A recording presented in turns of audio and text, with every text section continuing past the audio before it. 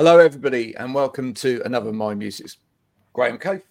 It's Joel. In a minute, we're going to find out about L.A.B and maybe other letters in between as well. But first, this.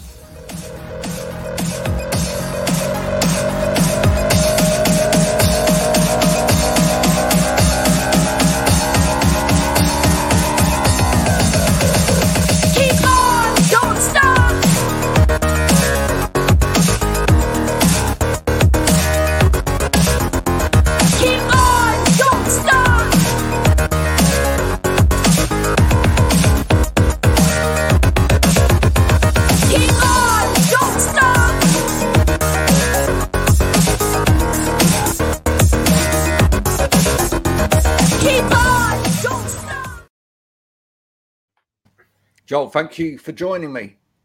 No worries, man. All the way from where exactly where are you in? I'm in a place called the Bay of Plenty, which is on the east coast of the North Island of New Zealand, and it's a beautiful beach town, great surf. A lot of people come here for the big tourism kind of industry here with all sorts of stuff on the coast. So yeah, it's beautiful. Have you lived in New Zealand all your life? You born and bred New Zealand? Yeah, born and bred here in Tauranga, which is the main city in the Bay of Plenty, and actually lived in Cornwall for a while back in the day. Did you? Yes, just down the road from me. Just down the road, mate. Yeah, so it's a place called Lou, which is on a little beach town. Yep. So lived there for a couple of about 7 or 8 months. Actually, it was great. Playing at a buddy of mine had bought a restaurant, and he wanted to have a jazz quartet kind of thing playing in the background. So went over and got my visa and with all my buddies, and we went and lived upstairs and did the dishes out the back and played 4 nights a week. It was a good buzz. Oh, I love that. What was it? A seafood restaurant? No, it was just like he called it Zoot, so kind of a jazz thing, and he was doing like tapas, like Spanish tapas and pizzas and stuff. Yeah, I love it. I love that. So you travel halfway around the world from New Zealand to Cornwall to have Spanish food. Yeah. And play jazz. I turned up on Queen's birthday weekend, and it was just absolute chaos. Like the amount of people that had come down for the weekend, it was crazy. Everyone's all dressed up with their flags, and yeah, it's good. And now listen, for anybody that's never heard of L.A.B, just explain who you are a little bit. So, and for a start, let's start with the name L.A.B. I mean, I thought actually I should almost thought about wearing my lab coat today to do this, because I have actually got one. I've got like a doctor's coat. Yeah, for sure. It's kind of adopted that name anyway. Like we call it the musical laboratory. But back in the day when the band first started, before I came along, it was the initials of the original members. And we just decided to keep it because it works. And basically Lawton, Andy, and Brad were the first 3 members in the band. Brad's still in the band. He's the one that produces the band and one of the main songwriters. And it was his older brother Lawton that they started the project together with a friend. And then kind of one thing led to another, and Brad went out on his own, kept the L.A.B name, and found myself out of Stu, his younger brother. One of the core brothers is also in the band, and Mihail Gregory, who came into the band in 2018. The band started I met Brad in 2015. So, well, it's got pedigree, hasn't it? Sort of a 3-letter band name that's like named after the members. I mean, people like ELP, right? Emerson, Lake and Palmer, etc. ELO. There you go. There's another one. So I mean you can't really go wrong with that. What were the early influences of the band? I would probably say electronic music right at the start.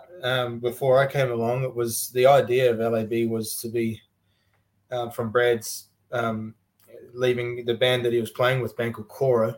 He wanted to go down more of an electronic route, and then he met me, and we started writing more kind of soul, blues, reggae.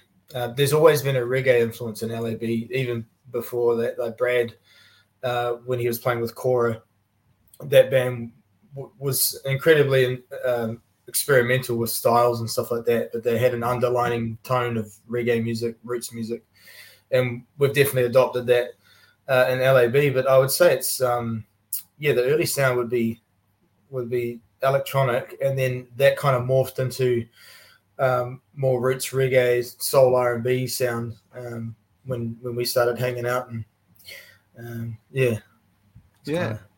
Has the flavour of the music changed over the years as you the flavour of what you put on your plate changes, or Yeah, for sure. The early albums, you can definitely hear the electronic influence coming through, especially with the synths and the stuff like that. We definitely had that sound going on. But I think the band now, like, we've definitely gone more down that roots reggae, soul R&B is kind of our, bit of blues in there too, kind of sound. It's that seems to be where the band's kind of settled in regards to the songwriting too. The songwriting is more influenced with that 70s era of music. Yeah. Well, listen, congratulations. New Zealand's top streaming artist of 2023. That's some achievement. Yeah. What is it, do you think, about New Zealand and your music that kind of gels? I don't know. Like, I feel like in regards to roots reggae and stuff, there's definitely a massive scene in Aotearoa in New Zealand in regards to that sound. So the band, definitely lock into that kind of demographic in regards to our audience. But I don't know, man. I think people just feel the chemistry that the band has, and it's, like, when I saw the Foo Fighters the other day, totally different scene, totally different feel, but that kind of chemistry that band has is so contagious. You just can't not enjoy it. It's the family vibe. Yeah, it's just like exactly. It's a community, and I think L.A.B's created that over time in New Zealand, and it's been magic, man, watching the crowd come on the ride with us, and grow and grow and grow, and we're just so grateful that we've got such hearty fans. Yeah. Do you find yourself doing the same sort of thing? I mean, I know with like the Foo Fighters, it totally feels like that family thing. And one of the bands that I've been into over the years has been Marillion as well, and they've got their fan base have got that kind of whole, this is a family type thing, and it kind of seeps into the whole live performance. So with the Foo Fighters, with both of those bands, you get like people come along having learned everything that you play, and then occasionally, you get someone up to play. Do you do the same thing with you? Do you ever encourage anyone to get up and play? No, we've never done that before, but there's been. I'm saying that we've had some people come up and special guests. There was a young fella I was teaching guitar for a while, who was he's an absolute wizard. He's gonna do great things. But his festival debut was playing with us, headlining a big festival here called One Love, 20,000 people, and chucked him up in front of all those people and made him do a riffing guitar solo, and the whole crowd just lost their shit. Hey, it was just so we've done stuff like that. Yeah. They're just like, who's this kid? He just comes out and there's, all the pyrotechnics going off and he's shredding in the background, So that was special. But yeah, in regards to the audience, Māori people, the indigenous people of New Zealand, when they sing, man, it's like something else. It's religious, it's a spiritual experience. And we've had moments where, I'll let the crowd take the song over and I just stand there and let them sing, and they start singing in harmony without even knowing it. You listen to it's like listening to a choir. And that's been, it's like, okay, yeah, this crowd's a part of the band, Do you feel now, sort of being at the kind of the top of the pile in New Zealand as well, do you feel some kind of responsibility, or is it just part of your nature as well to bring up new talent in New Zealand as well and sort of encourage? For sure. Yeah, for sure, man. And to nurture that, I've always taught music on the side of L.A.B. I've been teaching for 15, 20 years, but in the last kind of 2 or 3 years, it's tapered off just with how busy the band's getting. But it's something that I'm super passionate about and really enjoying. Now that I've got this platform of L.A.B, it's allowing young talent to come through. Someone like Michael, who jumped up with us at One Love, and I get to go around the country and coach different things with the New Zealand Music Commission, and you just seeing the talent that's coming through and the accessibility that they've got to, like, the ever growing YouTube stuff, and the amount of education you can get from things compared to back in, not that I'm that old, but back in my day, it was like, you'd be slowing down recordings and you'd be buying CDs, and then this next generation, it's just gone whole next level, that you can really get into your craft at quite a young age. I got my first electric guitar at 12, and man, I've got kids that are coming in with electric guitars playing the pentatonic scales at 5, you know what I mean, and they're already ripping. So it's it's super inspiring. Talking about inspiration, so the latest album is called L.A.B. VI, which obviously didn't take an awful lot of inspiration, but I mean, did it kind of, in terms of that as a name, it kind of reminds me of, do you remember Sky? All the Sky albums? Oh, right. The kind of classical supergroup Sky, which was a mixture of classical guitarists, rock guitarists that kind of blended together and made these kind of that's cool, quasi sort of classical prog type albums. And each album was like Sky 1, Sky 2, Sky 3, Sky 5. It was kind of a thing that it's very 70s feel to it. Was that intentionally kind of a 70s 100% feel to that? Yeah, I mean, I think, for us, we see it as like just, chapters of L.A.B, and I suppose I've never thought of it in that way, actually, in regards to the classical side of things, but like movements, like the classical movement of, Symphony No. 4 and blah, blah, blah, so it's like, I feel like L.A.B's doing that, basically. Naming an album would feel weird now, it would just be like, what is it? Something wrong with these guys, there's something wrong with us anyway, but, naming albums 1 to 6, but I just, I kind of see it as capturing the era of L.A.B. We always think about the time around, maybe around L.A.B 3, it was, lockdown and it was happening, and that's when the band, we kind of see it as an era of the band. I was going to say, as made famous by Taylor Swift, eras, but you've kind of probably did it before her, you see, which is good. So she may have stolen that from you, which is a really good thing. Now, listen, you've won Best Group, Best Song, Best Album 2 years in a row at New Zealand Music Awards. Does that now fill you with inspiration, or does it partly fill you with terror as well, that you've got there? What comes after that? I kind of ignore that stuff, to be honest, man, a bit. And I mean, I don't want to sound, plan. I don't want to be ungrateful or anything like that, because it's obviously that recognition is from the industry, and the fans is, or mainly the industry. It's obviously great to have that recognition, but if you let it get to your head, and then you let it, you sit there for too long and become too content. Like, oh, we made it, we're doing it. It's like, it's not a healthy place to be. So I tend to just take it for what it is, especially seeing a lot of bands or artists who have had a lot of success, and then they drop right off. It's like the plan is, it's like it's like going on a diet and just not sticking to it. I feel like the plan for an artist is it has to be a long game, and then for it to be a long game, you got to look at the successes just over there, but you're on this trajectory of like, we want to be touring the States and we want to be doing an album every couple of years. And so we kind of, it's just like going fishing and catching fish, it's just a bonus if we get an award. And that's kind of how I try and put it in its place.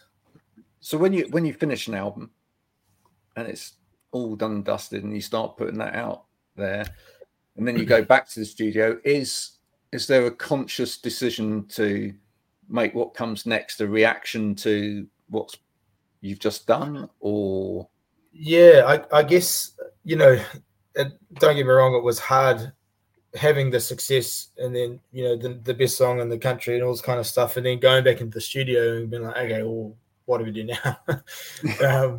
You definitely had that feeling, but it was all about, I think the last album in particular, once we took the pressure off the band and said, okay, hey, let's give ourselves 2 years to record this album and really, really sit in it and enjoy the process, not try and punch out another album. It's just like, let's get into that muse, and forget about the world and what's happening out there. Just get in that studio and write. And that's what we did.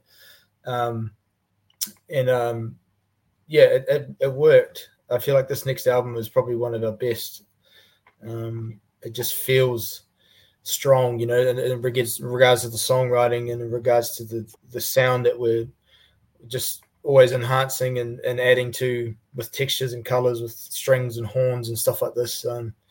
It feels like a strong body of work. It strikes me that you'd probably say that about the next album as well, if I got you back in 2 years' time to talk about that, because that's a good thing, I like bands that are kind of like, well, this is the strongest album, and then 2 years later, this is the strongest album. I think that's good. That's how it should be. That's how it should be. What do you do when you approach the recording process or the writing process? What do you do to try and keep it as fresh as possible? Because once you've got a body of work like you've got there, you're 6 albums in, what do you do to try and bring it alive again? Do you play with new kit? Do you listen to different stuff in between? I think we actually, outside of the band, we all have our things that we do that have nothing to do with music. And for me, it's getting out and walking the local mountain that we have here, get out and exercise, do all these things, have like Brad does Brazilian jiu-jitsu. Our bass player, he's right into a thing called waka ama, which is basically ski racing in the ocean and stuff. He goes out like 20-30 kilometers out in the middle of the ocean. Ski racing in the ocean. Wow. Yeah, my words aren't working today. It's like dragon racing on your own. Yeah, something like that. But waka ama is the Māori word for it. Basically, like a ginormous kayak, a long, skinny kayak. There you go. So we all have these things that we do like outside of the band, and that is essential for us to be a creative unit. As soon as we like get off the tour bus and we're back home, and then next week we'll go to the studio, man, it just doesn't work. You really have to give yourself the space to get right in the head, and then get in that studio and the magic happens. And it always seems to be when we've got that balance of family and stuff down, it's when the pressure's too much. Like I would say 2 years ago she was pretty hot. The pressure cooker was it was like touring and trying to finish an album. It was like, and you listen to album 5 and that's a great album, don't get me wrong, but it's not our strongest work. And I think that's that thing of like not quite nailing the balance from but it's also just the game, you know what I mean? Like you're just in it, so it's hard you can connect the dots once you're outside of it, but when you look back you go, shit, that was a hard year. But I think it's if you look back across all of your work, have you ever kind of written for anybody else? If you know what I mean by that, have you ever felt guilty of like, 100%? actually, Yeah. That wasn't us writing for us. That was us writing because we had an expectation on us to write something, and we wrote that. And the funny thing is when we have said, hey, let's try write a banger, or let's try write a blah blah blah, it never works, man. You know, we did that on album 2, and we, you know, because album 1 took off, and it would, you know, put the band on the scene, and it was that sophomore album was the band was like pushing the boundaries in regards to experience. Like some of the songs are epic, and but the band's clearly trying to find the sound. You know what I mean? You can really hear us pushing boundaries and going. So often happens on album 2. Right. Yeah, you can often hear it. I think it's quite common as well. You've got people within the industry kind of pushing you at that point. You're probably not in it. You haven't been in it long enough within that unit to know that you can turn around and say no. Exactly. You know, and it's really tricky. I bet you love some of those songs that you didn't like from that, but actually you wouldn't play them like that now. No, I mean, we hardly play some of those songs. You know what I mean? I think the band from album 3 onwards really started to find that pocket of sound, and In the Air, which was the song that put the band on the map, was from album 3, and it's the most jammy kind of track. There's not even a chorus in it, you know what I mean? And it became a #1 hit, and we were just like, man, that's so fucking crazy.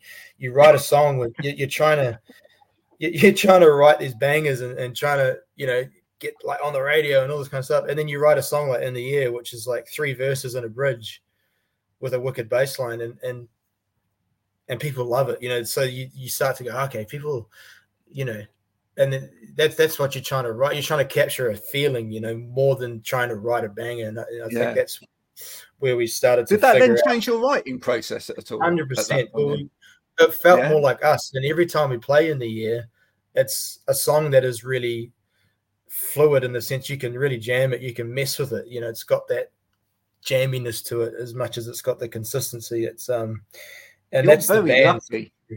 You're very lucky then, because there are only a number of bands in the world that can write from a jam these days, right. I think that's great. You know, well, I mean that is as creative as process as there is, really. Oh, for sure, yeah. And we really try our best to write together as much as we can.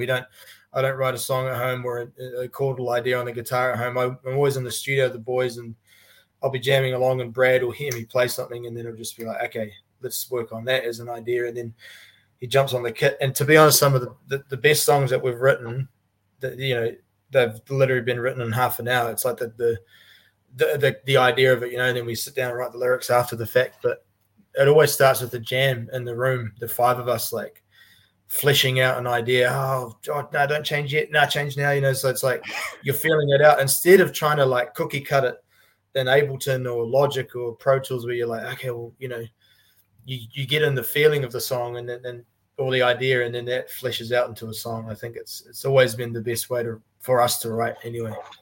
And that's helped you grow as a unit as well then, because 100%. You know, some bands have this thing where it's like, you know, you bring 2 songs, you bring 2 songs, you bring 2 songs, or whatever, and then it starts to feel like it's a little bit of a competition, or it's, you know, that you're thinking about who's the weakest link. You know, you are the weakest link. Goodbye.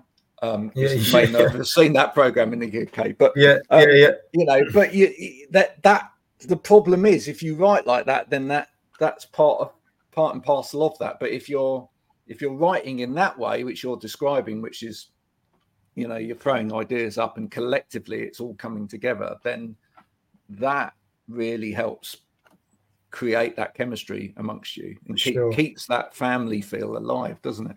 Absolutely. Yeah. Oh, fantastic. You see, that's the way to write.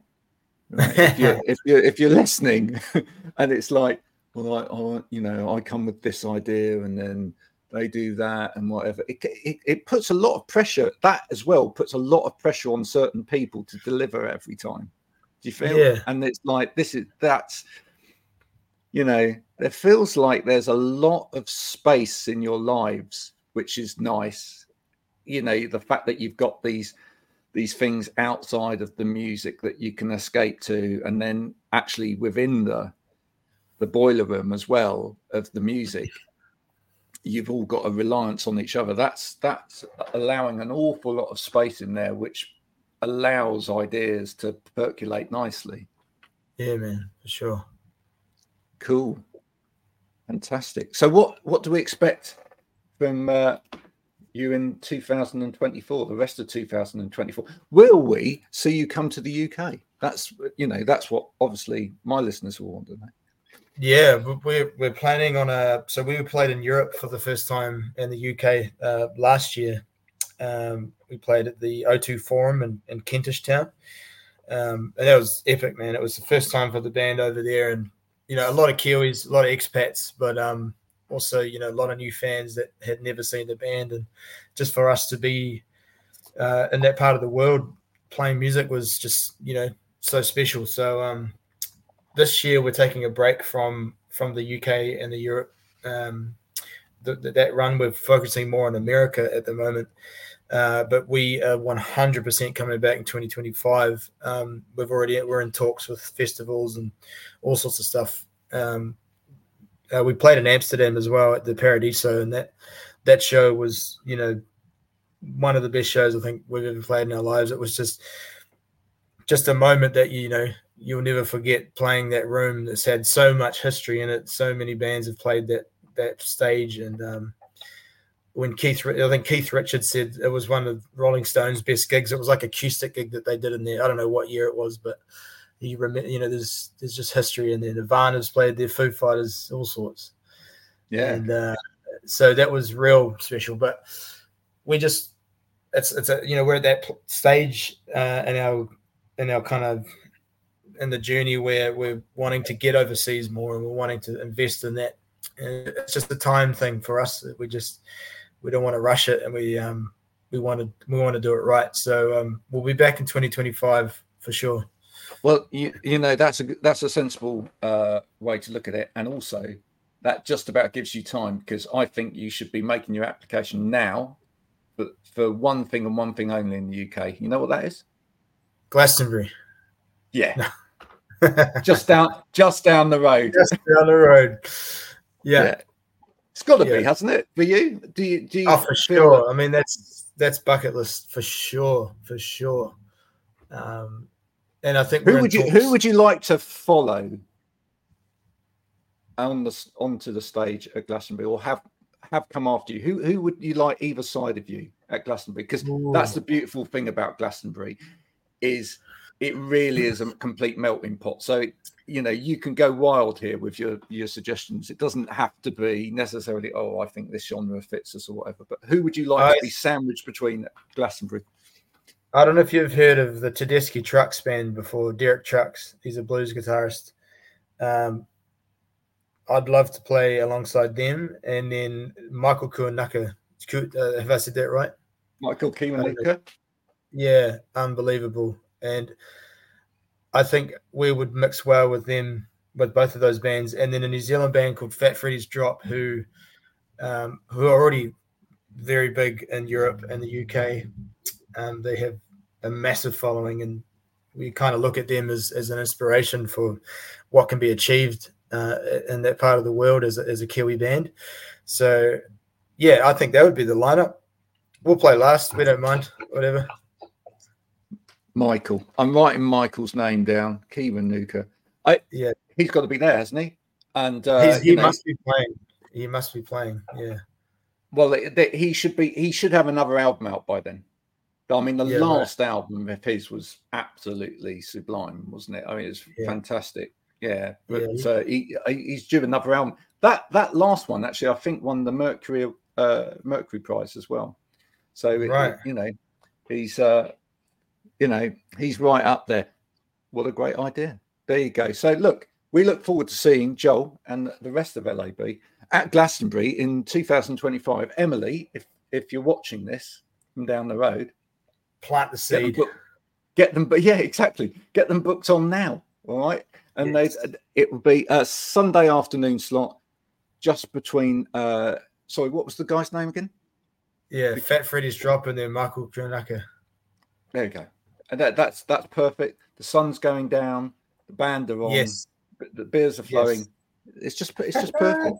Oh, there you go. Look, I've made your 2025 happen already. There we go, man. We've got to put it out to the universe.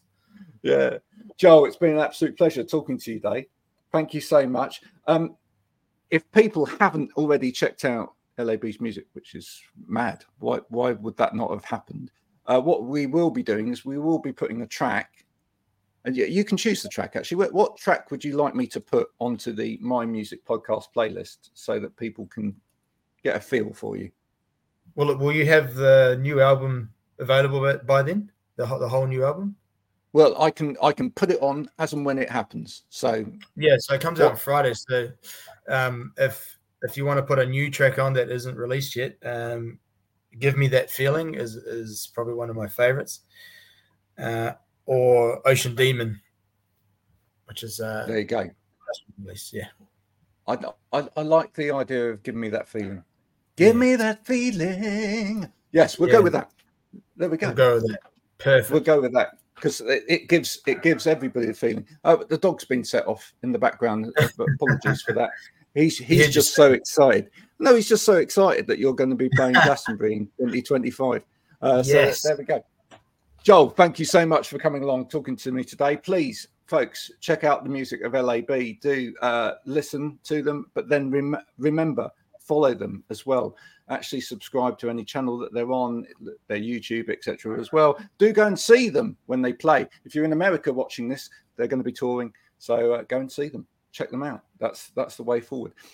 Joel, thank you so much. And no worries, folks, thank you for listening. If you've enjoyed this, it's been My Music.